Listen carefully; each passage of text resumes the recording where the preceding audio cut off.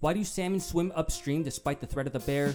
Because laying down the foundation for the next generation is worth the risk. This is the Upstream Podcast hosted by me, Salmon Like the Fish, where guests share their pearls of wisdom that could have only been realized through the journey against the current of life. Your presence here and now is no mistake.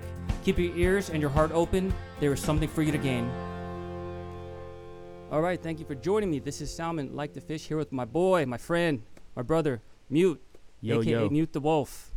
Thank you. How's it going, my man? I'm doing good, man. I'm doing good. It's a little chilly today, right? Yeah, a little bit. Not too bad. I mean, we're getting into the fall season, so. I love it, though. You know. I love it. Listen, I don't know if everyone knows the legend of Mute the Wolf. Stop. You know, on Instagram, so.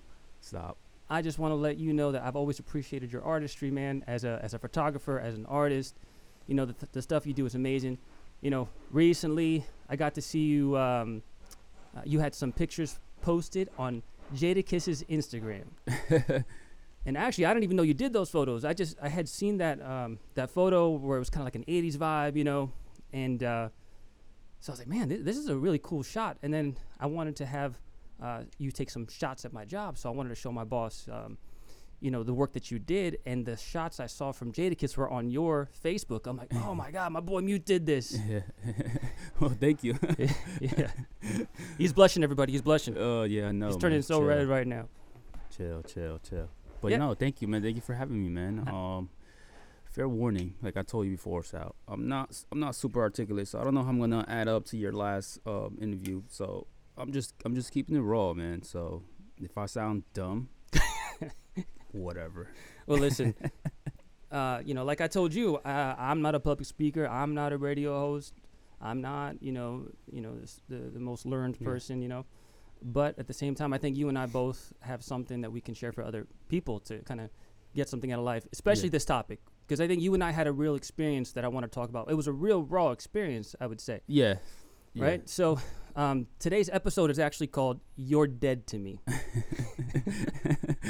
Let's get real. You're dead to me. You're dead to me. But the secondary title is the unintended effects of cancel culture. Right?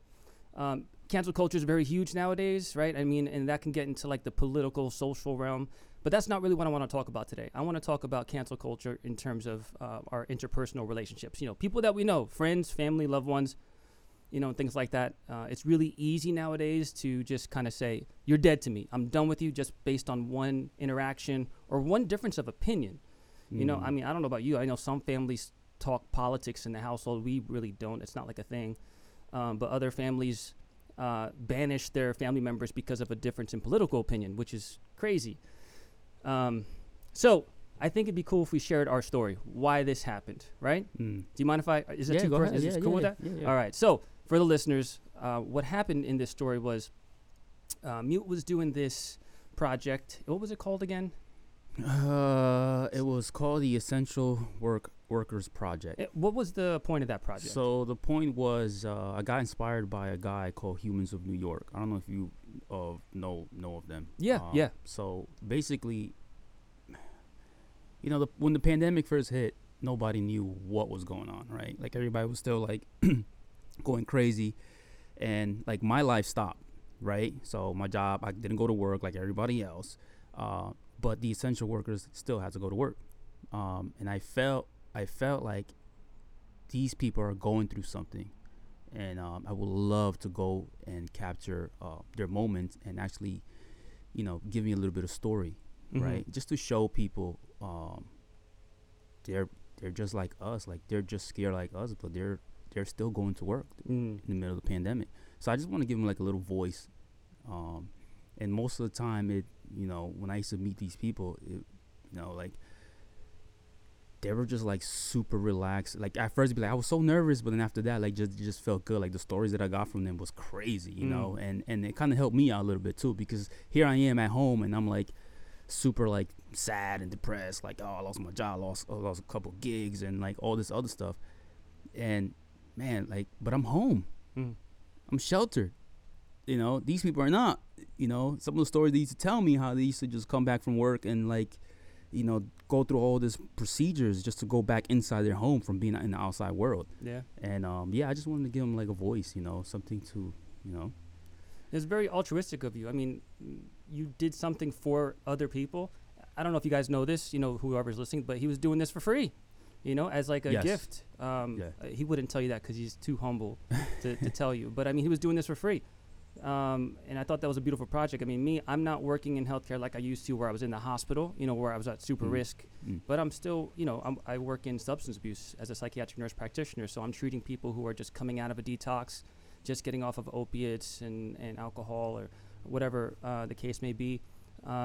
And which I believe is super important too, Sal. I mean, why not? I mean, especially with everything that's been happening, like that could be a trigger for these people. Man, right? I don't know if you know this, but the rates for relapses and overdoses and deaths are astronomical right now. I believe you. More than any other. I believe year you. recently. I was drinking my ass off. Right. And listen, it wasn't just you. I talk about this with a lot of the patients that I have. I mean, you see people now who are coming into a detox or a rehab who have never been in a detox or a rehab versus other people who have had like 10, 12, 15 episodes, But these people, they're working folk, they drank here and there, and the pandemic hit. Now they have to work from home. They have to manage their children's school over the internet. They're having marital stress because now they're actually having to be married, right? They're having to actually be face to face with their spouse all day who long they can't, together. Yeah. And so now they're drinking for comfort, and drinking is so tricky because it kind of just like slips into your life in certain pockets. Yeah. I mean, I'll take a quick departure and mention this is, at the gym that we were going to, there was a time where it was like a period where every Friday we'd work out and then we would have a couple drinks. We'd work out every Friday, then have a couple drinks. I remember those. Yeah. And what freaked me out, because I was already working in recovery, what freaked me out, it was Monday morning, and I was on my way to work about 6 a.m. And I was like, man, I can't wait to have that drink after that workout on Friday. I had like a little bit of panic about that. I was like, whoa, is this how it starts? Is this what my patients are going through? And I've never had a problem with addiction, but in that moment I said, all right, I got to break this pattern because, that was a pattern. It was a thing. Right. Now, do you think that's because of the drinking part or the social part? I think it was the social part, but I think that's how a lot of drugs or alcohol happen. Like most people don't, kind of start with 12 years old and they have a bottle under their bed and they're drinking by themselves. Maybe it starts socially. And then within the social group, the person says, oh, this made me feel good. I can't wait to do this by myself, not in front of the group, so I can really do me, I see. So a lot of people were struggling with that, and I appreciate that you said that. I mean, it has been a real blessing to work with these people in this time, but the risk for the virus itself was relatively low, So what I wanted to do, and this was kind of like, I know you have kids, you're in a relationship, you just had lost your job, and so I wanted to support. That was my whole thing. Was right. Me and you had an argument about that because you wanted to pay me, and I was like, no, dude, don't pay me. And I was like, no, let me pay you, man. Like Eddie from Ego Trip. Oh, hear about Eddie, my boy. Love that guy. We had a talk about this, and he was telling me about how a friend of his, I hope he's okay with me sharing this, he had a friend of his who had sent him a pretty decent sum of money like during the pandemic to kind of help him out because the shop was closed. Right. Through Venmo. So Eddie blocked the Venmo. And then so his boy reached out to him and he was like, why did you send back my Venmo? He's like, no, man, I can't take this money. And his boy said to him, yo, why are you blocking my blessing? Don't block the blessing, And I was really hit by it. And so he had actually told me that before you and I had spoken. So, that was in my head, like, I want to bless this dude. I mean, if I was in a situation, I would love to help. But, honestly speaking, though, I think I might be the same way. Like, nah, I can't take this. Right. Now, actually, even recently, I was doing some fundraising for this charity for the New York City Marathon. Yeah. People wanted to donate to me after I already met my goal. And I'm like, no, it's cool. Because I feel bad. Like, I don't want to take money out of your pocket, So I get the sentiment. But so we were supposed to have this, do this project at my job. And what I wanted to do was kind of highlight my, what I do, in the middle of the pandemic. And also some of my colleagues, I have a really amazing administrative assistant who helps me do what I do. So I wanted to highlight her and also my director, you think about like bosses, people are in that level. Right. They just do what they do and everyone complains and everyone bitches and moans and whatever. But people at that level, they absorb all that stress and don't say a thing, so I really wanted to kind of Give my kind voice. of, right. yeah, get Damn, honor. you're making and me feel honor, bad you know now. what I'm saying? You're making me feel bad now. Listen, I got to tell you, I think we're all built for something in particular. Right. I'm not built to be a director. I'm built to do what I do. I mean, I'll tell you what, it's hard to schedule with you because, boy, man, like, it's tough. It's tough, you know? Yeah, so I wanted to do that. I really wanted to have that thing. And then also, I have my CEO from our company. I wanted him to talk about Alcoholics Anonymous and how the program of AA could actually be beneficial for people outside of addiction. Is, I mean, if we really went through the process, man, it's interesting. It's an amazing process. I actually have him recorded on a 3-hour podcast that I have to edit. It's like my Moby Dick, man. I'm scared to edit this thing because it's so massive. Bro, just let it fly, man. Just put the whole 3 hour up there. You know? Can I curse here? You know what? I don't know. I'm not sure if we curse. If I have this as clean on podcast, so I think 1 or 2 you can get by with, right? As long as it's not blatant, like look at beep, beep. But you know, I can always do the bleep afterwards, if anything. Okay. For the edit, yeah. All so right. don't worry about it. I like to throw a lot of F-bombs. Sometimes I don't even notice it. I want you to speak freely, man. Like I have you here because I want your heart to be on, recording. I don't want you to kind of filter yourself, you know. Trying to censor me? Son? No, I would never censor you. You know. I hate you. So we had this. So I got to admit, the first time around, my director, we had scheduled to do it on a Monday. And then my director on a Sunday hit me up and said, hey, sorry, I can't do tomorrow. We're having a crisis and I have to deal with it. We're not going to have time to do this photo. So right then I reached out to you and I said, hey, man, sorry to do this last minute, knowing full well what it's like to be an artist in that way where your time is, unpredictable. You could get, work here. You might have a drought. You might have a flood, in terms of like work where it's just like overwhelming. Right. And so to mess with an artist's schedule is just a no-no, So I felt really bad about that. So you messaged me back, nah, it's cool. All right. So then we had rescheduled, I think, for 2 weeks after or 1 week after for like 10 a.m. on a Tuesday. Oh, and by the way, I had let my CEO know, right? I had mentioned before because I had him on a podcast, so I wanted to take a picture of him to use for promotional purposes for his episode. So then Tuesday comes around, it's 9:30. I'm like, oh, he's not. All right, I haven't heard from him. It should be cool. 9:45. All right, haven't heard from him. It should be cool. 10 o'clock. I'm like, oh shoot. All these people know that I have a photographer coming in. He's not here. 10:01, 10:02, and I'm like, oh God. All right, now I'm texting mute. Where you at? The response was, can't make it. Yeah. Can't make it. It wasn't sorry I can't make it. It wasn't my bad. I had this to do. It had an emergency. So my response to you was, it's cool. It's cool. It's cool. Yeah. Which I thought it was cool too when you said that. It's cool. Yeah, because you know what, man, this is like a confessional too at the same time. I know I have a problem with being passive aggressive. I say it's cool, but inside, and not even aggressive towards you necessarily, it ends up being directed at me like, oh, freaking idiot. That's not what you wanted to say. You wanted to say you're dead to me. You're dead to me. Because now like, now I'm thinking about my reputation. Oh, I look bad in front of these guys now, and yeah. So from that moment, I forget what show. It might have been How I Met Your Mother, but like, yeah, it was How I Met Your Mother. You ever watch that show? A couple episodes here and there. So there's this character Lily where she would do this thing where she would get so mad at people, like her eyes would light up on fire, and the person would just disappear from existence. Okay. Yeah. So like to her, like they were dead to them. I think in one episode it was about like her father, who was like a really bad guy. It was a comedy, so I'm not trying to get emo. Damn, so you blew me up in your mind? In my mind, I'm like, dead to me. Like, that's it. Damn. And so for 2 weeks, 3 weeks, I didn't think about it since. After that, I'm just like, nah, dead to me. If you came up, maybe a bad thought came up in my mind, I'm like, fuck, he's dead to me.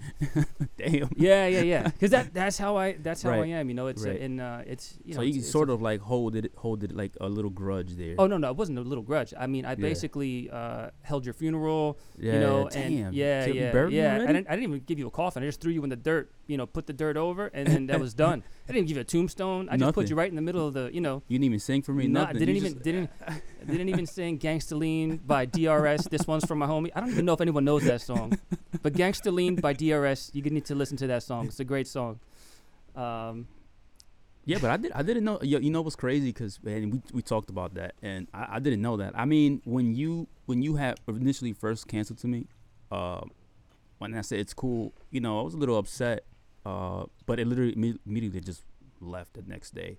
And I think it's just more upsetting because I probably could use that time schedule for something else. Absolutely. Not necessarily work, but like hobby. Because I don't know about you, like everything that I do, I have to like mentally prepare myself. Absolutely. It's just the way I am. It's the way I'm wired. I'm weird like that. But yeah, I didn't know you. I mean, I didn't know you really canceled me like that. Yeah, man, that was crazy. And I'm not the type to tell someone how I feel about it. I have this tendency to kind of think in all good or all bad, black or white. There's really not a gray. Right. Like this person is a good person or they're a shit person. And I remember when you called me too. Yeah. And we had that conversation, and it just dawned to me. I think we FaceTimed. Were you FaceTime or something like that, right? Yeah, no. Well, what happened was I sent you that video about cancel culture, right? Yes. That's how it happened, yeah. And then, well, actually, what happened was the night before I was with a couple of our mutual friends, and your name had came up. And the phrase "he's dead to me" popped up, but I didn't. But it's like, you know what? I became more like introspective about that. Like, what is that about myself that this guy's dead to me? Right. Versus talking crap, versus saying something bad about somebody. Right. What is it about me that feels so strongly about this? And then I question myself. I'm like, has Mute ever done me wrong in the past? And I'm like, nah. Mute has never done me wrong. Mute has always built me up. Mute is always, he's texted me. Mute is one of the 2 or 3 people that actually would call me randomly on FaceTime. Randomly. Yeah, super random. Yeah, and we have these like great conversations, and like even though we actually do share a difference of opinion on some topics, but like we still respect each other. And I think also too, as I don't want to sound pretentious as myself as saying like an artist, but like even like having like an artist mind, like me being into music and drumming. Your creative mind. I think I can really vibe with other people who have that creative mind, right. And especially the emo mind. Yeah.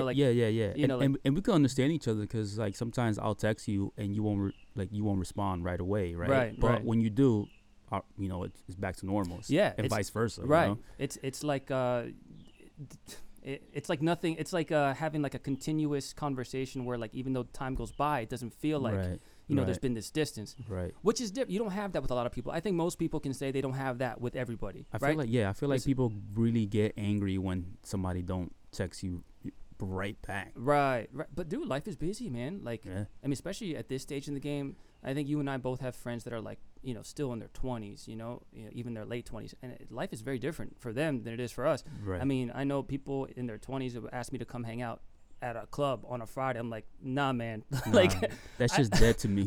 That's dead to me. Yeah, that I have no interest in reviving. I remember the last time being out at like a club or a disco or a disco, whatever. How old are you, bro? I remember it was like 1:30 in the morning, and I was like, just keep two-stepping. I was so tired. I can't wait to go home. But going back to that feeling, he's dead to me, and then being curious about that. And then when I got home, that this thing popped up on Instagram, and it was talking about cancel culture and the negative consequences of it and how it shouldn't be this way. And again, like not taking it to the micro level versus the macro level. The macro level being like the societal, cultural things that are happening right now with like race, religion, politics, all that stuff. There's so much involved with cancel culture that way. But this was really talking about relationships. So what occurred to me was like, oh man, I've really canceled Mute. Why did I do that over one thing? Let me call him and speak with him and see if we can reconcile, and maybe he's not upset with me, but I'm upset with him. Apparently. I had no idea. I had no clue. So I asked if I messaged you that cancel culture thing, that was that IG story, and then you messaged me back.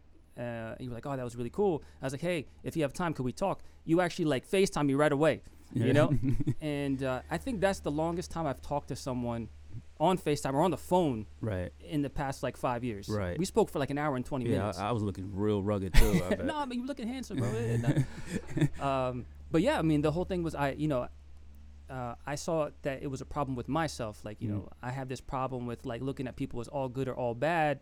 And then I had to reflect on myself like, man, like Mute's been a good dude to me. Like, I should apologize for me having this feeling towards him. And I wasn't looking for an apology from you. I wasn't looking for you to make it right. I wasn't looking for you to say, Sal, I'm sorry. But what occurred to me was like, maybe he had to cancel because something really bad happened to him, Right. But you said something really interesting to me as to why you canceled and why you canceled in the way you did. Do you remember? Not really. Well, you were saying how you realized something about yourself during this whole quarantine period. Okay. You know, and honestly, man, I think this whole project was born out of this whole quarantine that Right. we're all experiencing, Right. right? Something kind of awakened me to all this that I feel that I need to do. Like I said, I'm not a professional speaker. I'm not like a podcast. You know, I'm not this guy, but like I feel like I need to put something out there. You know, because the world is crazy. We're not gonna fix everything that's happening right now, but Right. like, what about the next generation, right? Mm. So that's what this really is for. So that was like my big awakening. You know, that I need to be involved in doing something that's going to, you know, assist the next generation. Because I wish that something like this was available when I was growing up. You know, Right. that there was like a, you know, someone to kind of guide me through these things like this. Right. Yeah. Because we're kind of like stumbling upon it, right? Right. You and I. So you had mentioned that during this whole quarantine period, your big realization, your big awakening was, I need to start saying no. Oh yes. You remember- Yes. you wanna talk yes. about that for a Yeah. little Yeah. Yeah. Yeah. Yeah. I think because it's weird because like you have to value your time. And I know people say that a lot.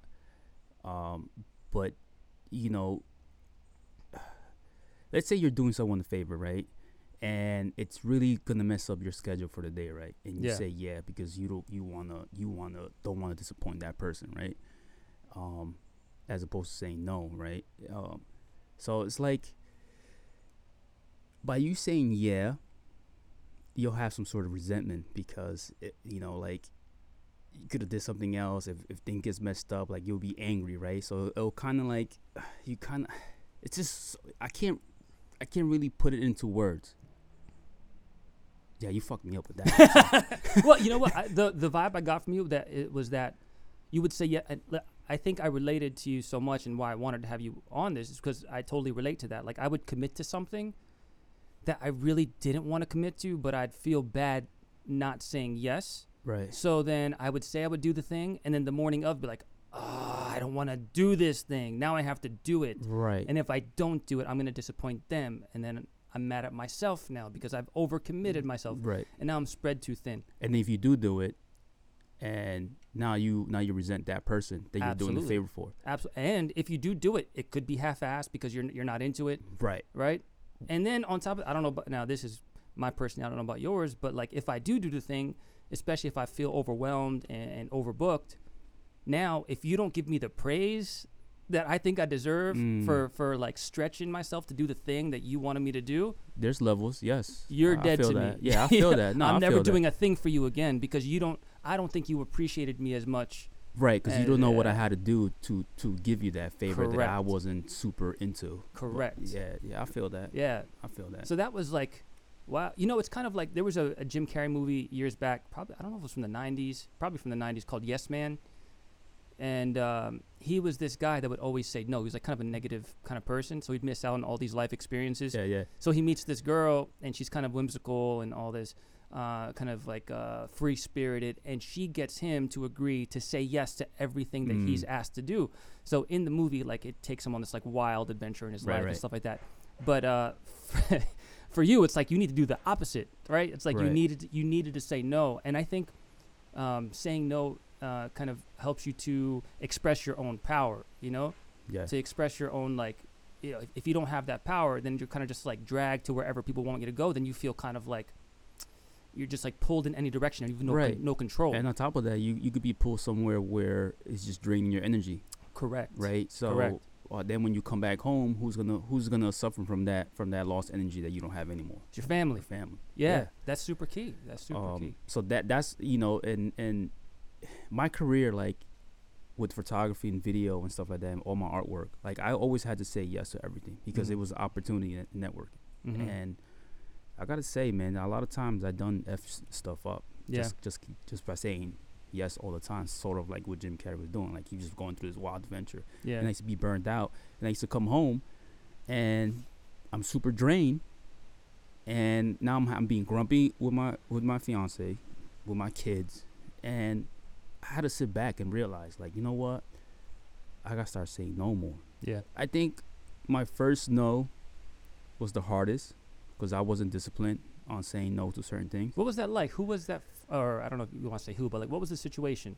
So the situation was a client wanted to do a portrait shoot, right? Mm-hmm. And what happened was it was like indoor venue. It was like this person did not value the images. He just wanted the image just to have it for personal reasons, right?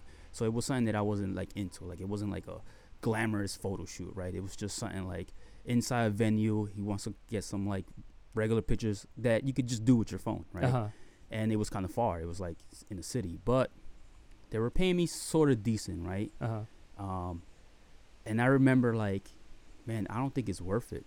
I don't think I'm gonna like this shoot. Like, they're like the client just kept adding more stuff and more stuff and more stuff to it. That I said, you know what? I can't do it. The whole thing. You just shut the whole thing down. I just shut it down because like kept putting different dates. Uh-huh. And then it was like last minute, and then like, and that's one of my biggest thing now.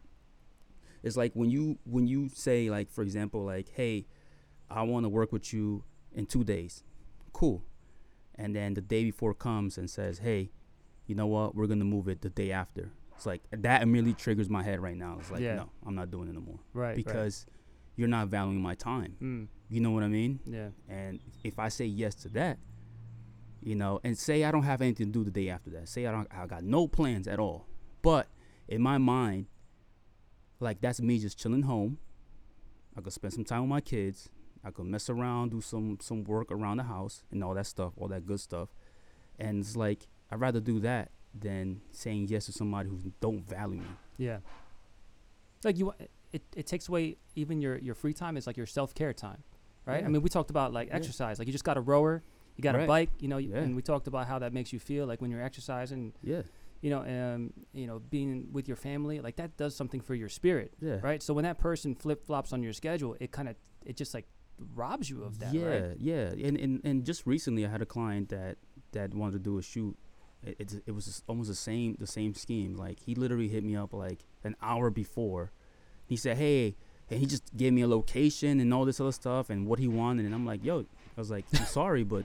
You know, initially when we first spoke a couple days ago, I never heard from you again. Yeah. Now here we are, hour before the supposedly shoot.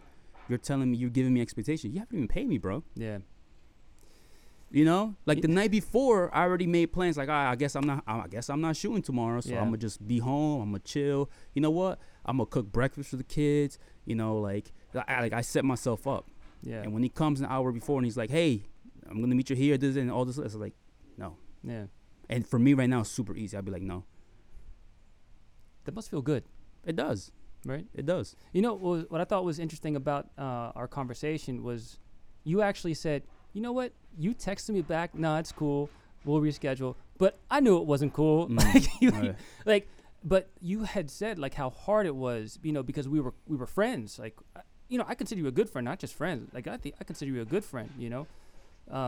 If I call and text you, I mean, I might call and text like 5 to 6 people, you know, maybe, you know. So I consider you a good friend. So I'm sure that must have been hard for you because, like, you knew that you know, my personality. You know, I'm like, right. I figured you was gonna be upset maybe like a day or two. I didn't know you were gonna be upset like super like dead, like I was dead to you. Yeah, but no, I appreciate the phone call when you spoke super transparent. I was like, man, I didn't know that, and you know. I apologize for canceling that. The when I text you, I couldn't make it. I think it's one of those times where I had like a very rough period of time, and I think, and that's the reason why. And me and you had the argument when we were like, "Let me pay you," and I'm like, "No, dude, don't pay me," because not only was I going out to do this project, that was almost therapy for me. Because I was hearing other people's story on how they were feeling, and it was making me feel like I was just self-reflecting, like, man, I was like, they got it kind of way worse than me, like, you know, but around that time I was drinking heavy. So. Well, you know, I mean, that's like kind of a therapy, I guess it sounds like you know, like a gratitude therapy. Yeah. You know, it's interesting. The last the podcast is coming out this Tuesday. It's with this guy John Trokey, and he's a counselor in himself, and he talked about this concept of. He's going to talk about this concept of enlightened self-interest, and it's just doing that. So, like, what you're doing for others, it's like a charity, but it Right. does something for you. It does. So it's enlightened sure. self-interest, and that's a good thing, you know. Like you know that internally there's something that you need, and it filled your cup, you know, and it helped you out. And I think that whole conversation, like you learned about me, and I learned about you in that moment. Like you know that I'm the kind of person, I'm intense. I can't change myself, man. Like I mean, there are things that I've worked on and I've been working on for a lot of my life. You know, I'm not one of these people who thinks like, nope, I'm self-actualized. I'm the person I need to be. Like I'm constantly doing this, and you know, especially in the work that I do and doing counseling and dealing with people who are struggling with mental illness and substance abuse. I'm constantly having to examine myself, my biases, you know, the way that I think about people, my judgments about them, my judgments about myself, you know, Right. about my own wife and kids, you know. Which got to be hard. I Yeah, bet. you know. Because you got to like bottle some of that stuff in there.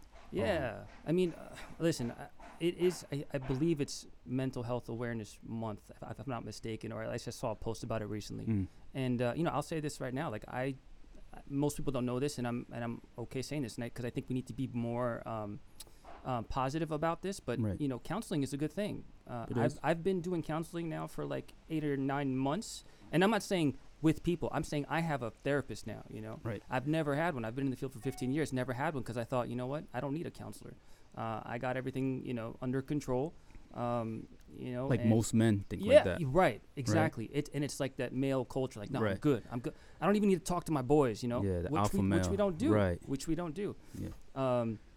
So I started doing that, you know, about 8 or 9 months ago, and I was like, man, this is. So I don't ball it up now. You know what I do? Right. I note it in my journal. I use Evernote. It's freaking Yeah. awesome. Like you can have like a million notebooks, and like the way my mind is scattered, like I have a notebook for everything. Right. So I Right. have a notebook for like, okay, therapy points. Like this is what I want to talk to with my therapist next time I meet with her, and then we kind of unpackage it, you know, rather than ball it up and then take it out on a loved one or take it out on a patient, you know, because I've Right. lost my patience. Now, do you have a journal like just for every day? So this, Well, not every day, but like, you know, something that you could write down if you're feeling super frustrated. Well, this is so I do use Evernote. I've been using it now for about like 5 or 6 months. So I have a section there just for journaling. So Okay. I was up until like 2 or 3 weeks ago. Is that like an app? Yeah. Okay. It's like I think it's the best journaling app. My only beef with it is that there's no like real good way to use like the Apple Pencil to write in it. Ah, So like I'm typing it, which is cool, but then like when I'm on the fly, I'd rather just like write it. But Write it. The way to write in that thing is just not very intuitive. I'm interested. So yeah, like there was probably up until about 3 weeks ago, for like the 4 months prior, every morning I'd wake up at 5 o'clock.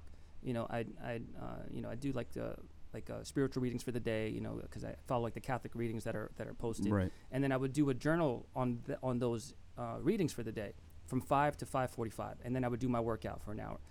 But I've cut that out in the morning just because I need to sleep. I've been looking at my sleep statistics, you know, on my tracker, and you know I need that extra 45. So now I what I do is, you know, I do those readings while I'm in the car driving. I listen to the podcast of them instead, do a little bit of reflection while I'm driving. Yeah. And then at some point in the day, like if I need to journal something, I will. And what's cool is like I can like snap a shot of something and then put that in my journal Oh, and that's then cool. write about it, Yeah. you know. I like that. So I used to buy actual journals and write in them, but then I'd always start them and then lose them, start them, lose them. I'm the same way with, Yeah. with writing it down. I do a lot of them in my notes in my Yeah. in my iPhone. Yeah, which but those get kind of lost, right? Yeah, so if you send me the app because I'm I interested will. in that. I will. Because for me, like especially now, it's been helping me more is when I get super frustrated at something, especially with social media now, Yeah. or anybody does anything to me, I tend to write stuff in my notes. Yeah. And what's been helping me a lot, honestly, is with social media is I'll write a Facebook post, but I'll never publish it. I like that. Right, so I'll write like that. I'll write a whole paragraph in there, but I Yeah. will never publish it.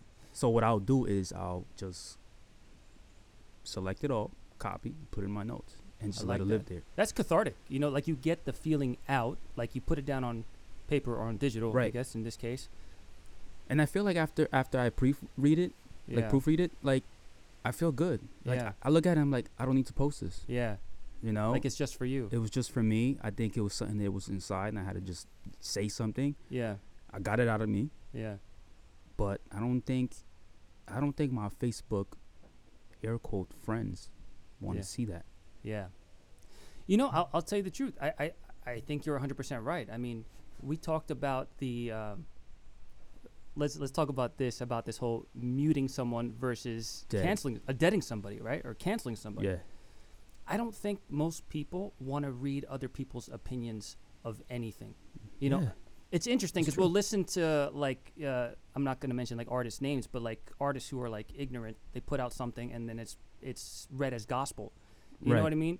But like when it's our friends and our family, making some long post about what they believe about this topic or that topic, I don't think anyone's ever responded like, "Wow, thank you so much for that insight. That was amazing." Especially because when that comes out, it's typically negatively charged, right? Like, it's like a Yelp review. Like you typically write a Yelp review when you're upset. Like most reviews, unless like it was completely stellar and changed well, you're writing from emotions, right? And your emotions at that moment is always in the negative space. It's intense, And I got to tell you, even like for myself, in our situation, we can see the benefit of not canceling someone, not deading someone, and kind of going into the friction, right? What I basically did was like, there's friction here. Let me kind of lean into it and see what happens versus, all right. I mean, because I could dead someone. It's not, and I can say it's no skin off my back, whatever. But when I'm like 70 and I'm alone and I have no friends, who's to blame?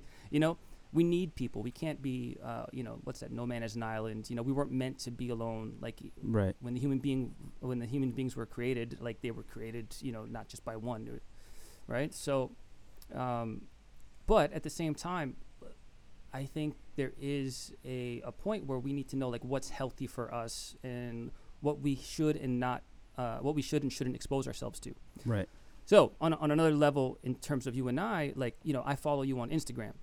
Or I was following you on Instagram. Right. I still am following you on Instagram. And though. we joked about it. I was like, "Man, you canceled me?" Yeah. And you're like, "No." So no. I actually didn't cancel. I didn't unfollow you, right? Because that's like kind of like the currency nowadays. In terms of relationship. Like, do you follow me? Do you like my stuff? Like, It's almost like, do you text me? Do you call me? It's almost like the same. Right. At least in do today's. You love me? Yeah. So I had to I didn't unfollow you, but I had to mute you, right? Where I'm not seeing your pictures, right? I'm muting mute, right? But the reason being is because I know for myself, being a married guy, having 3 young girls, like my eyes is just me, maybe because I don't know what it is. I just can't see like enticing photos of females. What are you trying to say?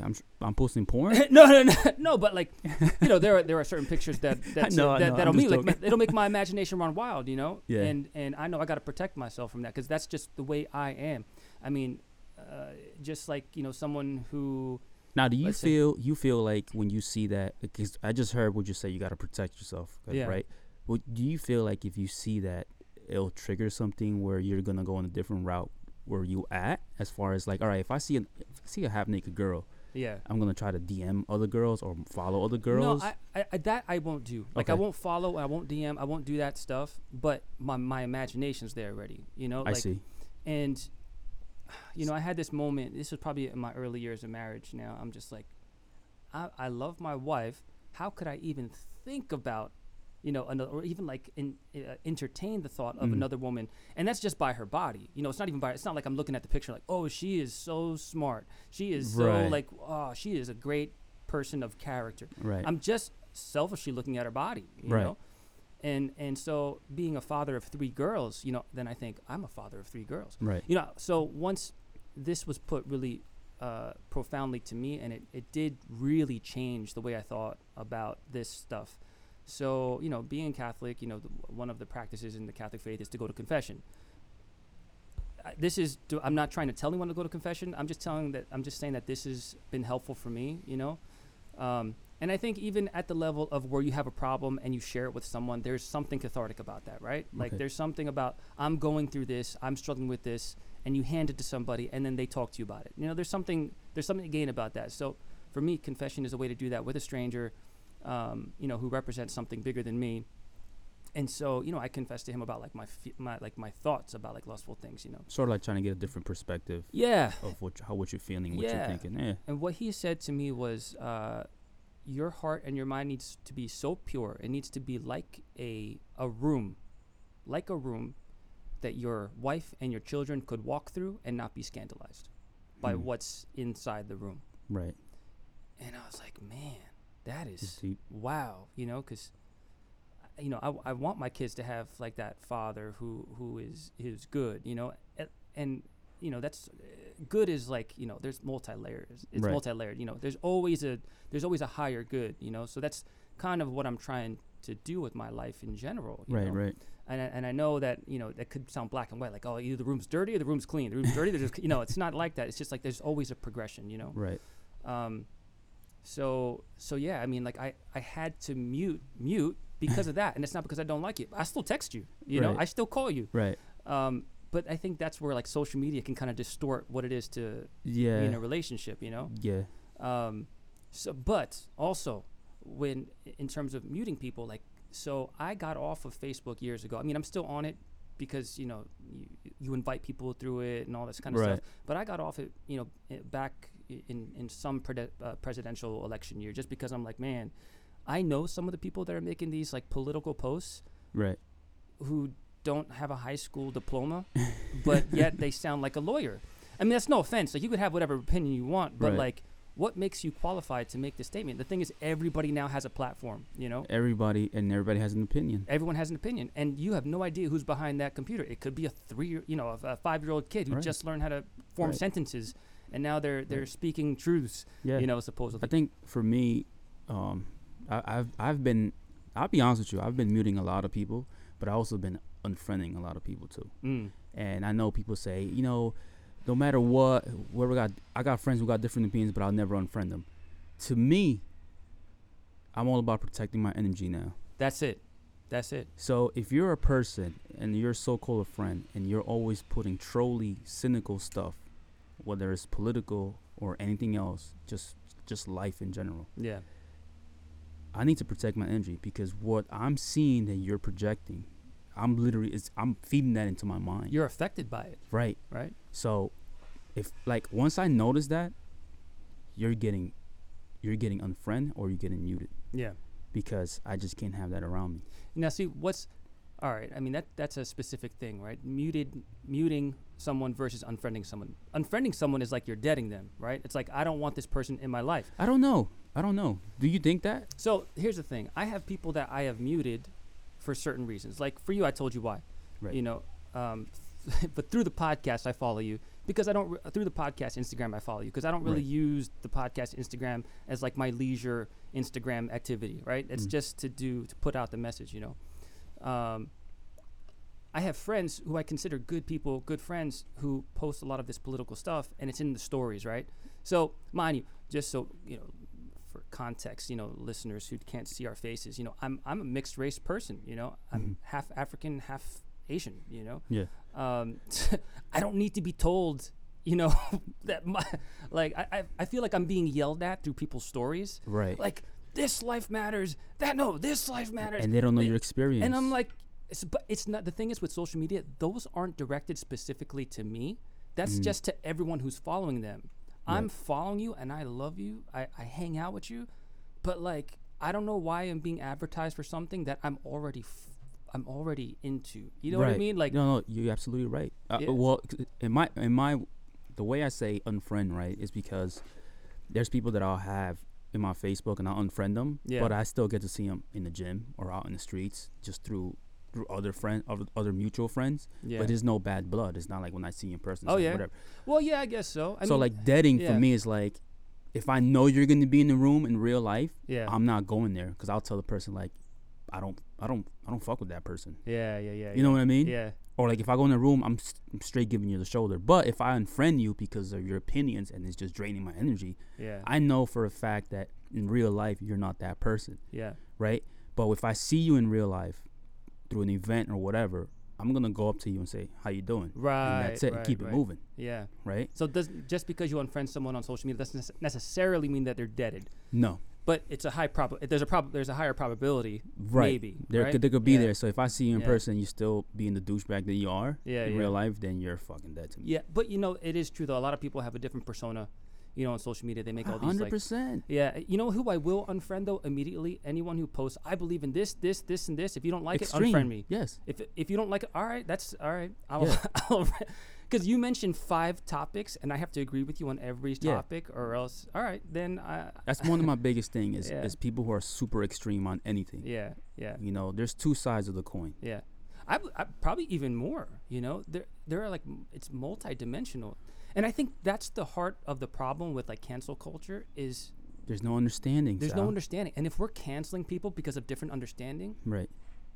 we should just cancel the whole human race Yeah. then. But think about our situation, right? Yeah, When you said, "Hey, I'm sorry to do this, whatever," and I said, "It's all right, it's cool," yeah, right? If you could have been like, "How you feeling though? Is that really cool?" Right? There's no understanding. yeah, yeah. This way I could express myself, right? But we Yeah. kind of like let it go. Yeah.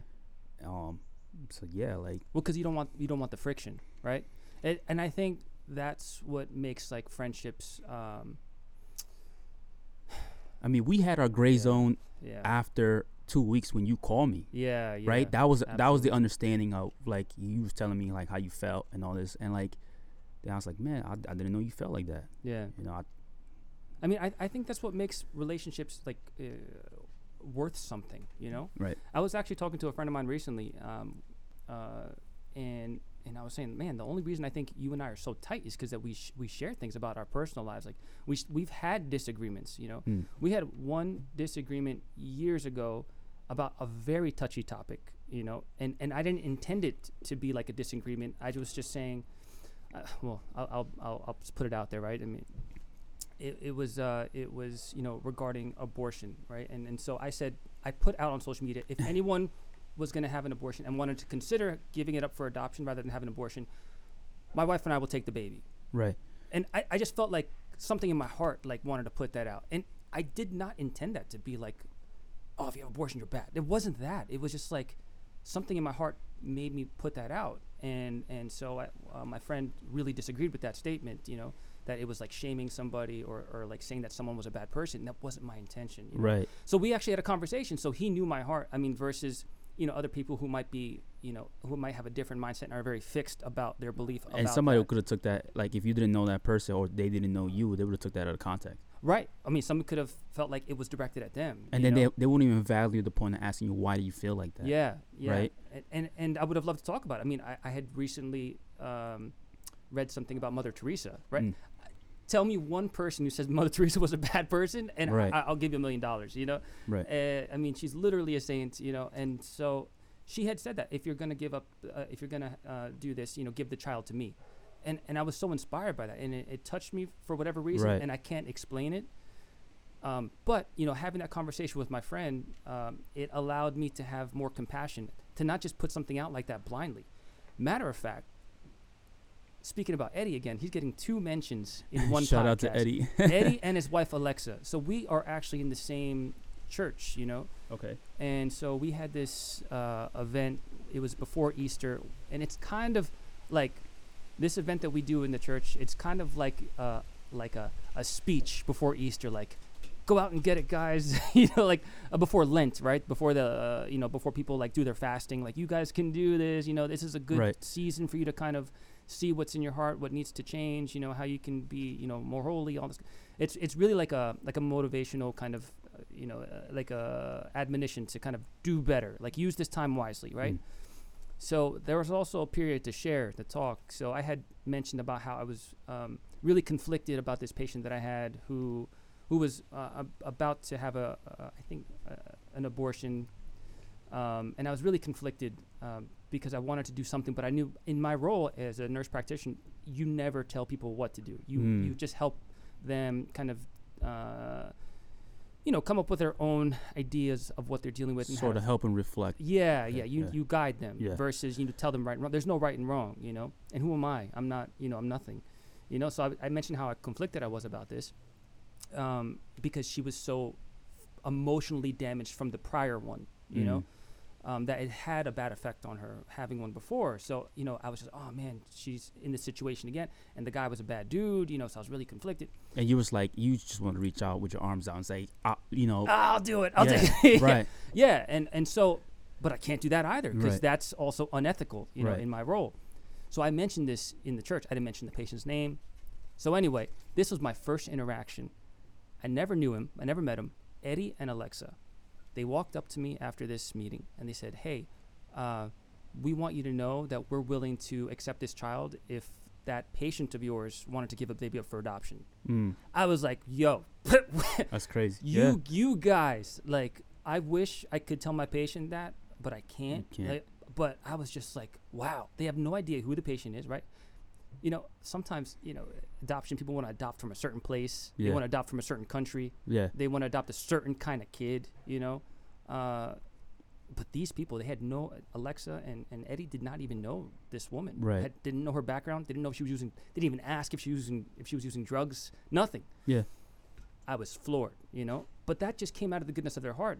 But they didn't know, like, the background of, all right, this is like a huge violation Mm-hmm. for me to probably even talk about this in this setting. I mean, I didn't mention the patient's name or anything, but, you know, for me to talk to the patient and say, hey, I know this couple, that would be. So you felt that somebody else out there felt the same way you felt. Yeah, I did. Well, even more so. I mean, that's pretty hardcore. Like, that's love, you know, like that's like real love, like that self-sacrificing love, you know. And I think that's really what it is at the core. You know, kind of love is this like fluffy thing. Like, you know, like, what's love? Love is love. What does that even mean? Like, you know, like, love is like this sacrifice, you know, like, it's like you do something even if you don't want to do it. Like, I'll say this right now, I love you, man. That's why, like, I realize, you know, I love this dude. Like, why am I gonna, like, cut him off because of a thing that I'm uncomfortable about, that we had this disagreement? No, like, love would reach across and say, hey, this is how I feel. Like, I want to reconcile with you, you Yeah. know? Like, that's what love should be. Mm-hmm. And what these guys were doing, ultimate sacrifice. I mean, for them, for Lex and Eddie and others like them, I mean, for them, that life, that's like the most important thing. Leading with love. That's it. And it was You such do an what you example can, for me, yeah. you know. But I mean, in the context of that, like, they, you know, in talking about, like, how, you know, sometimes people can do things without the understanding of how it might affect someone else, right? Like, Eddie and Alexa didn't realize on their end, like, how this is not, like, ethical. This is not okay. But they didn't know. So I had to tell them. And they uploaded that information. And I'm sure if I had the same situation again, they wouldn't ask something like that because they know I can't do that as much Right. as, I mean, they could lament about how they would feel, you know, but they know it's not something I can Yeah, do. abortion is a very, very sketchy topic. It is, and that's I not. I lost a mutual associate because of abortion, and me and you talked about that too. And I was Yeah. like, yeah, he unfriended me. I was like, yeah, but I was like, and oh, whatever. See, and that's not love. You know, like, you don't unfriend someone like just because you have a difference of opinion on something that honestly, like, it's beyond all of us. Right. You know, like, it's beyond all of us. And I got what he was. I got his perspective. I knew what he was trying to say, but I was trying to give him a different side of perspective too. Yeah. But I don't think he was trying to see that. Yeah. And I guess when he got a little bit of pushback, and then it's weird because when everybody in your circle agrees with you, right? Everybody's cheering for you, right? Yeah. Here comes somebody who's challenging you, right? Yeah. And everybody's like, nah, F that dude. He's your enemy. And they're cheering you on. You Yeah. kind of feel like the champion. And Right. now it's like, And that's what was happening in the group chat. right. So it Yeah, was like, yeah, nah. yeah, And I yeah, was yeah. like, Yeah. listen, man, I to everybody, I'm in Yeah. the gray area. Like, Yeah. I'm not an extremist. Yeah. You know what I mean? So it's just, but at the same time, I do protect my energy. Yeah, and that's what you got to do. I mean, and so canceling someone out for a difference of opinion is one thing, but if that person, I think that's where it comes to, like, if that person is really affecting your vibe in a negative way, Right. that's a different thing. But I mean, if you walk away from, if you cancel that person because they're affecting your vibe, and then, but after the fact, your vibe is like, F that person, then your vibe is still not right, you know? Mhm. So then that doesn't really Mhm. help your vibe by canceling someone, you know? So I think for me personally, like, there are certain people who I'm questioning, should I reconcile with that person? I mean, even people you and I know, like, is it even worth it? Is reconciling Right. with that person gonna help my vibe or decrease my vibe, you know? And so Yeah. I kind of struggle with that balance and things like that. But So you think cancel culture is magnified because of social media? oh, absolutely, absolutely. You know, because people are hyperbolized on social media. They or not even hyperbolized, but they are acting as a whole different person. Right. You know, so it does do that, and then people start to kind of form these like waves of people. I'm on this side, I'm on that side. Funny, yeah. Yeah, but you know what? I think for me personally, I think the big problem is like most people aren't doing enough self-reflection. Like, what is it that I need to change about myself? I want to say, who was it? I don't know if it was Pope John Paul or Mother Teresa. One of these like kind of really holy people said, if you want to change the world, go home and love your family. Right. You know, that's what you got to do. I mean, think like, a lot of people are missing that. no, I mean, listen, like if you look at this country, I mean, how many families are having dinners with their kids? And it's even a struggle for us, for Arlene and I. Yeah. You know, we plug that. I told you prior to us recording, every Sunday we have a planning meeting for the week. This is when we're having dinners together. This is when I'm working. This is when you have your time. This is when I have my time. You know, we do that every single week. And you know, when there are weeks that go by where we only had one dinner, you know, that's a problem. You know, we try to, you know, at least have 2 or 3 depending on my schedule. And I think, and I asked that question because I wanted to see what was going to be your response, because like I feel the same way. I feel the same way you feel. It's a dangerous thing. And honestly, as I was mentioning before, I was on Facebook primarily, and I switched to Instagram because Instagram was just funny. Like there's funny pictures, inspirational quotes. But the thing I do like about Instagram though is that you can follow accounts that are generally a certain way. Right. You know, and so I use my Instagram almost like, I hate to be cheesy, but almost like a vision board for like the things that I want, you know? Yeah, and I respect that. You know what I mean? Like, I mean, I can't do that with my Instagram. It's different because you're a business. Right, you know? and I follow too many people. Yeah. So the algorithm works different for me, right? Yeah. So like, if you used to see my Instagram, how you don't want to see these half-naked models, my Instagrams are flooded with them because my algorithm is models and photographers, and that's what's on my feed. You know, I wish they would ask us, like, are you pleased with your algorithm? So they don't. You know what's crazy about that? I just finished watching a documentary on Netflix called The Social Dilemma. Have you seen that? No, but I did see it advertised. Okay, so it talks about the algorithm, how the algorithms, the AI, and this is talked about the people in the industry, the person who invented the Facebook like button, the person who invented Pinterest, like all these people that work in this industry, they talk about how AI is built to grab your attention to look at certain things and then manipulates your mind. I believe that. Totally. So like, for example, like, do you have notifications on your phone? Very minimal. I think only one I had was you. So don't even put notifications on. Yeah. Because sometimes what happens is, so you know how the iPhone is. The notification comes on, it's like a little banner, and it says, you know, breaking news. Apple will be like, Apple breaking news, something political, right? And you tend to like, oh, what this guy said this time, and you tend to tap into it, right? Yeah. But it's clickbait. Yeah. We all know about clickbait. Right. That's what AI is doing. That's what the algorithm is doing. Yeah. So like my algorithm on Instagram, that's what it shows. It thinks I want to see that. I don't want to see that. Right. Right. So me watching that documentary, that really pushed me to even more to like kind of not be on social media. And it's kind of messed up because my business is social media. Yeah. Like I do a lot of content creating in social media. Yeah. I work with brands. I work with companies and how to engage and actually how to mess with the algorithm to get more engagement onto their brand. Yeah. Right. Yeah. So it's weird because I'm stuck in the middle. Yeah.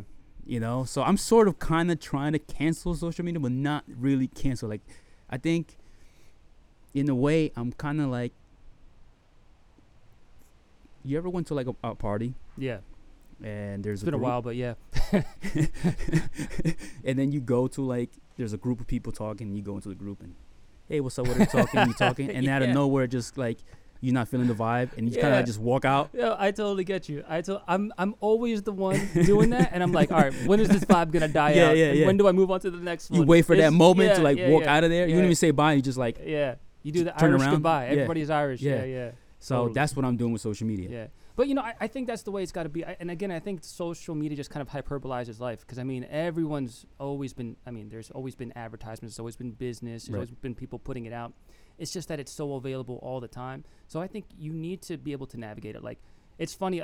Someone had said to me your first episode is called Antisocial Social Media, but you're advertising on social media. That doesn't make any sense. Right. And I'm like, no, I think it's a tool that could be used, in a certain way. I mean, you can use a knife to cook, or you could use a knife to kill. You know what I mean? And so I think social media has a really a great potential to be a certain thing, a certain good thing, but it also has a potential to be a very, very negative thing. That's what very, everything, though, right? Yeah, I mean, you can say it about technology. Same thing, right? You have drones that can save people's lives and drones that can kill people. It's just what it is.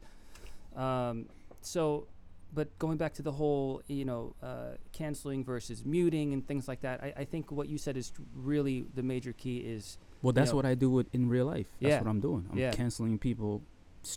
I'll come back. Yeah. When the vibe is good. Right. Yes. So you're still open, like, to Like I said, I got my energy. I got to protect my energy. Yeah. At all costs. Yeah. And I think everybody needs to realize that shit. Yeah, I agree. Being cynical and trolly, I'm not doing that, because you feed into that.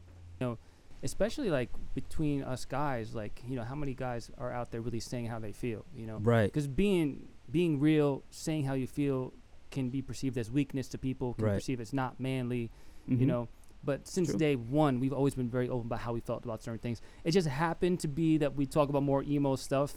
We kind of make fun of it. Yeah, and it's because we're making fun of each other. Absolutely. I mean, but I think I can see the growth, from the first times that we had our talks to now. I mean, we know that kind of culture. I mean, it's tough. I mean, some people have harder teenage years and 20 years than other people, and so some people do get more emo. It's just what it is. Right. But bottling up and not talking about it is not helping anybody. But at least you and I can joke about it and all right, this is silly.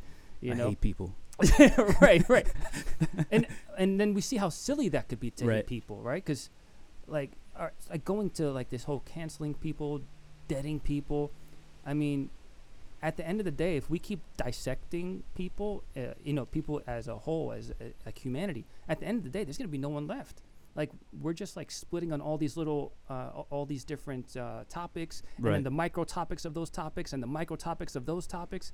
At the end of the day, no one's going to be good. The human race is garbage. Right. We should just cancel the whole thing, But I think the problem is we're not looking at ourselves enough. What do we need to change? When was the last time that your buddy told you, hey, you know what? I walked in the woods today, and I thought about my life, and these areas, I want to change these areas in my life. Where do I go to do that? You don't see that. You don't. I don't talk to people like that. I mean, very rarely.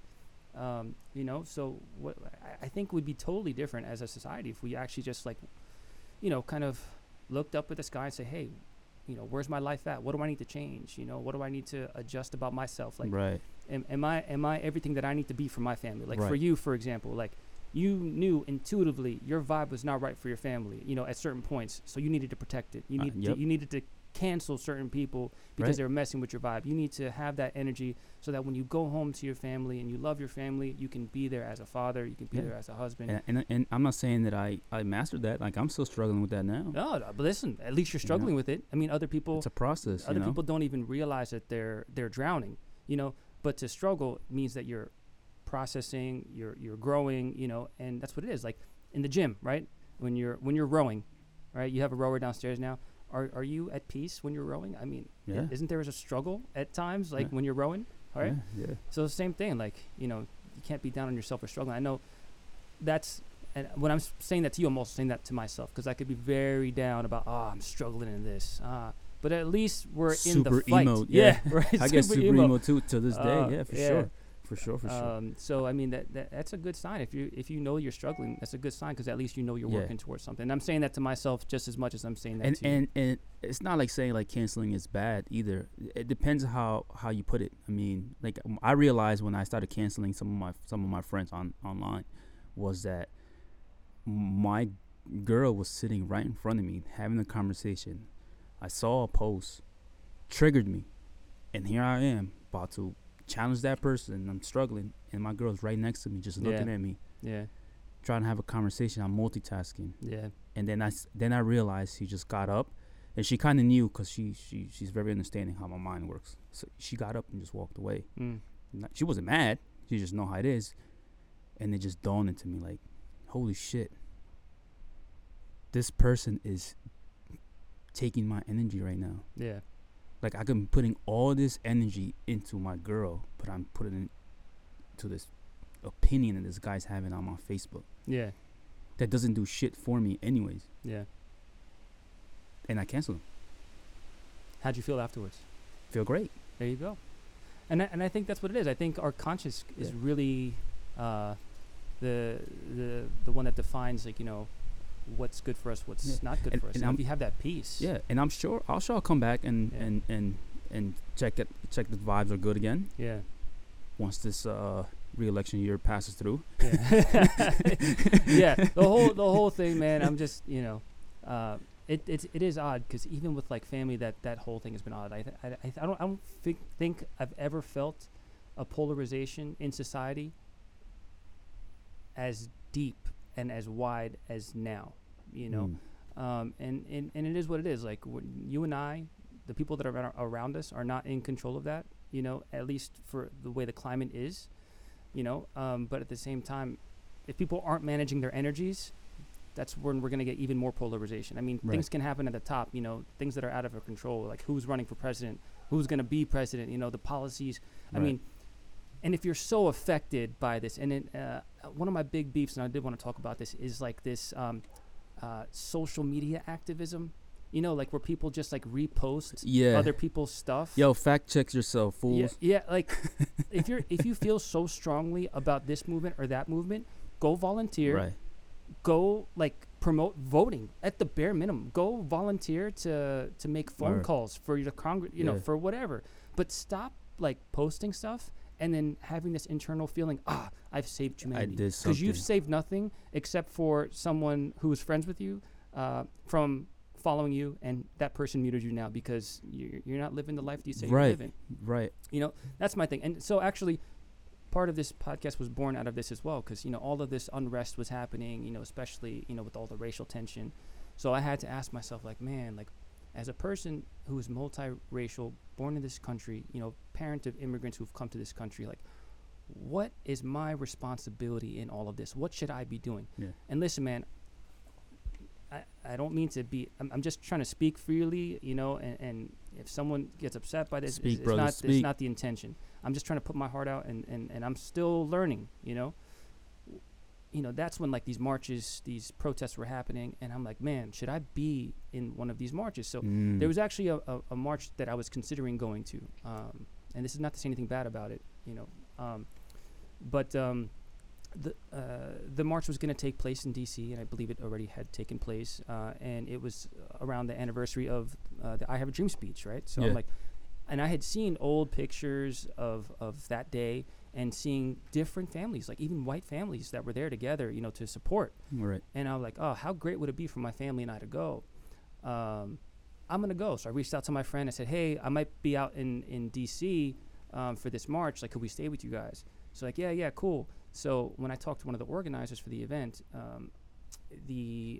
had a very aggressive name. And again, I hope I don't offend it, but just like from where I'm coming from, I just wanted to be able to explain it so that people understood. I don't want it to be too vague. It was called Get Off of Our Necks. Like, that was the name of the march. Right.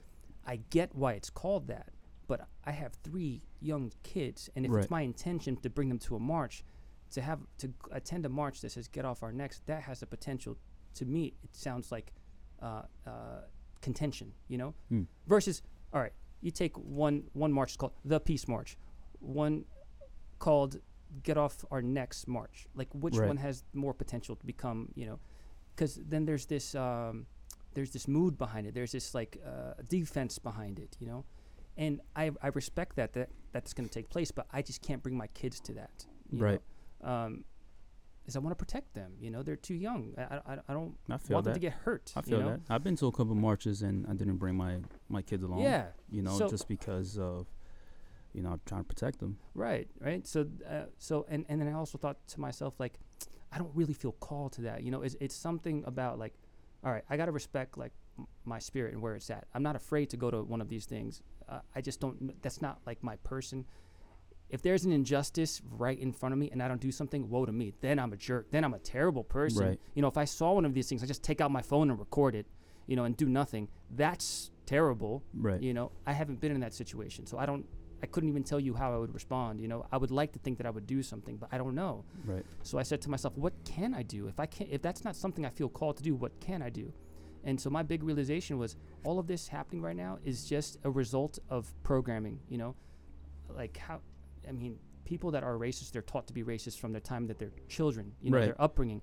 To be upset about an 80-year-old racist, you know, is kind of like, that doesn't even make sense. It's because over with, right? Yeah. Like You're 80 years old. It's over with. You've been racist your whole life. Yeah, like you can't change that. Like, Right. yeah. So I mean, this could be really kind of what's the word? Kind of hard to say, but you know, a terrorist, right? Who does what they do? They're taught from the moment that they're born that if they do this, they will go to heaven and have this, you know, as a reward. Right. If they were to sacrifice their life for the cause, you know, they Right. don't know they're just programmed that way. You know, you and I are programmed by our culture. You know, like you dress the way you dress, I look the way I look and dress like the way I dress, talk the way I talk because of our programming. You know, Right. so unless someone has like insight at some point in life and they have this like change and awakening, it doesn't go away. But now we have like masses of people, you know, thinking a certain way. And this just has to play out now. You know, this is just going to be what it is. I mean, you can Right. have activists do what they do, but you know, we have this real. To me, I felt more of my calling was to start with the next generation because maybe there we can have a change. You know, this I think, is I going think to we're roll there out. though. Yeah, I think we're going the right path. I think so. For everything. I mean, right now with social media, it's very one way. They portray this. Well, not one way. There's two different ways. There's two different opinions going on right now. Yeah, But in real life, if you really go out there, it's different. It's changing. it is. You're absolutely right. I mean, the news, the media, what they're putting out. You know, you would think that you know the world's on fire. I remember when I was going to March, I had friends hitting me up and saying, "Yo, be careful, because of looting and rioting." And I'm like, "What?" I was like, "Okay." I was like, "Whatever." I'll go super peaceful. Yeah, odd. See that? And you see this So crazy. Like in real life, there's actually like the police and people just having a conversation. Like they understood us, we understood them. It was just everything was peaceful and united. Mm. And I think that's when it dawned to me, like, yo, nah, man, like, I gotta protect myself. Like, social media is putting shit in my head. Yeah, and it tells you a story that is not necessarily true, right? Yeah. And you see that not just from the media. I mean, obviously the media tells you, you know, whatever it tells you, and it's skewed one way or another because the media itself has an agenda, but then also down to the individual person. Like the media that they're putting out, like the media that people that we know are putting out is not necessarily them. You know? It's funny. Yeah, it is. Sal, I've been in rooms with clients who are in a way different tax bracket than I am. Yeah. And really super cool people. Yeah. They don't dress like me, nothing. They dress a little bit more, you know, wealthier. But they're super nice. Yeah. You know, they treat me like a human being. Yeah. So like even it's funny, even when I got this cup of coffee in this town, it's like I saw a demographic in here. But I walked in and people were like, "Hey, how you doing?" Yeah. "Oh, hey, Yeah. good morning. How you doing?" But what's funny was I'm sure society, you know, even social media would make you think that maybe they're judging you. You know, I know even for me when I moved out here because it's a very homogenous group out here versus where I lived prior to. Because we're programmed like that. Remember yeah, you said right, that? where we are. Like, so I'm walking around like, are these people like looking at me because I'm different or because they're racist? I don't know. Or maybe they don't understand you. Or maybe they don't understand. Maybe they're just confused because they don't really see someone that looks like me all the time. You know, but it's like where am I getting that programming from? Because my friends aren't telling me this. This is like media. People are racist. Blah blah blah. You know, right. Like, you know, there's injustice happening all the time, everywhere. You know. Yeah. And so I'm like on the defense. But I've been here a year now. People have been nothing but nice Super to me. nice. Yeah. I mean, I live in the suburbs too now. Yeah. And you know, it took me a long time to get adjusted, but I adjusted. You know, because it's like going from like the wild to be in like a tame environment, right? It's like going from like being like an outdoor cat to an indoor cat, right? Or outdoor dog to indoor dog. You know, it's like it's such a big. It's different. Yeah, I mean, it is and but that comes with, again, and I keep saying the same word, is understanding. Yeah. The other side. Yeah. Living in the gray area, because where I grew up in the ghetto, and there were these invisible walls around me, where it's like, And I told you that. Remember when I first pulled up here? I said, yeah, when I grew up back in the days, coming all the way up here was like, no, you can't do that. Yeah. There's racist people up there. Yeah. Invisible lines. Yeah. But once I grew, and it's like I need to understand why. And it started going into these forbidden places. It's like, no. Yeah. You know what I mean? I just never interacted with these people before. Because your environment programmed you to believe that those walls were there, correct? Yeah. Right. So I mean, and this is exactly what it is. That's why I'm canceling social media for a little bit. There I mean, I'll go. come back when the vibes are good. Yeah, yeah. But once I read the first couple posts and it's like super negative and like I was like, yep, you're canceled. I'm out of here. It's like being in that party. You're at that one group and like, nah, not feeling this vibe. Yeah, We'll go to the next group. Yeah, you pull up in the group. It's like, hey, what's up, guys? Yeah, yeah. And they start talking. They start talking about, I don't know, fucking whatever. And like, oh yeah, I did friend in 3 minutes. Like I'm done with this conversation. I'm done. Cancel. Yeah. I'll be back.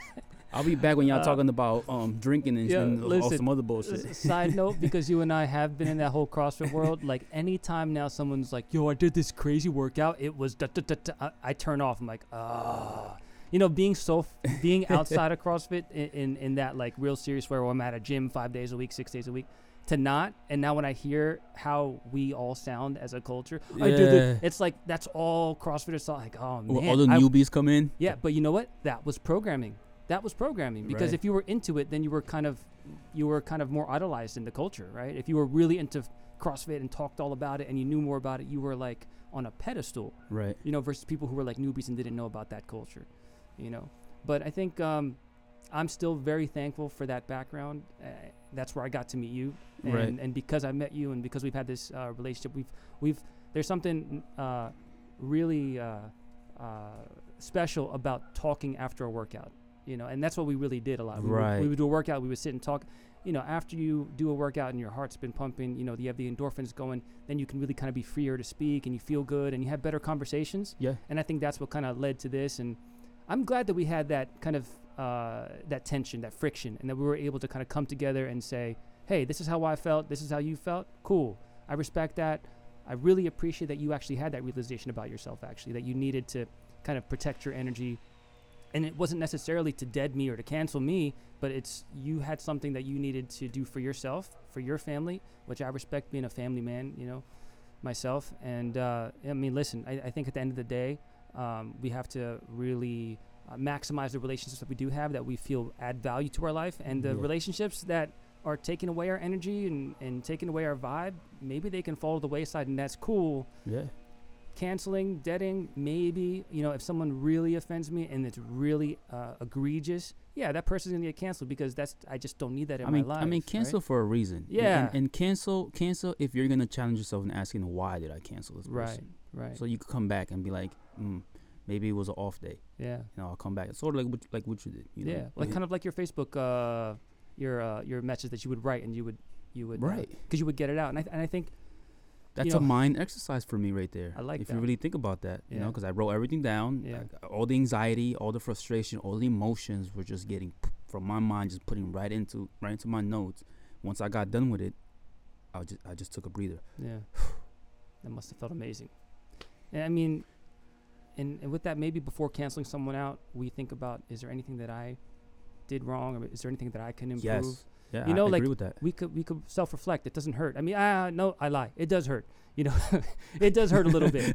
It does hurt a little bit because to have the bubble pop that I'm not perfect, and to humble oneself, it does hurt, to have to change. But when you make that change, it does feel good. Like, and thankfully, I had the grace to be able to do that and say, maybe I did something wrong, and because of that, I think our relationship is stronger, and we have an hour and 20 minutes on tape to prove it now. So off the fly too, off right? the fly, nothing written down. We just went into it. No pointers, no nothing. No. So Mute, listen, man. I appreciate you. I appreciate you. Thank Sal. you for your time. I know you're a busy dude, and thanks for everything, brother. Oh, thank you, Sal. All right. Up until this point in our lives, we've done the best we could with what we've known. Hopefully today we've come to learn something new so we can be better to give better. Thank you for joining us for this episode of Upstream. Be sure to follow us on Instagram at the.upstream podcast and join us every other Tuesday for fresh content. Until then, just keep swimming, friends.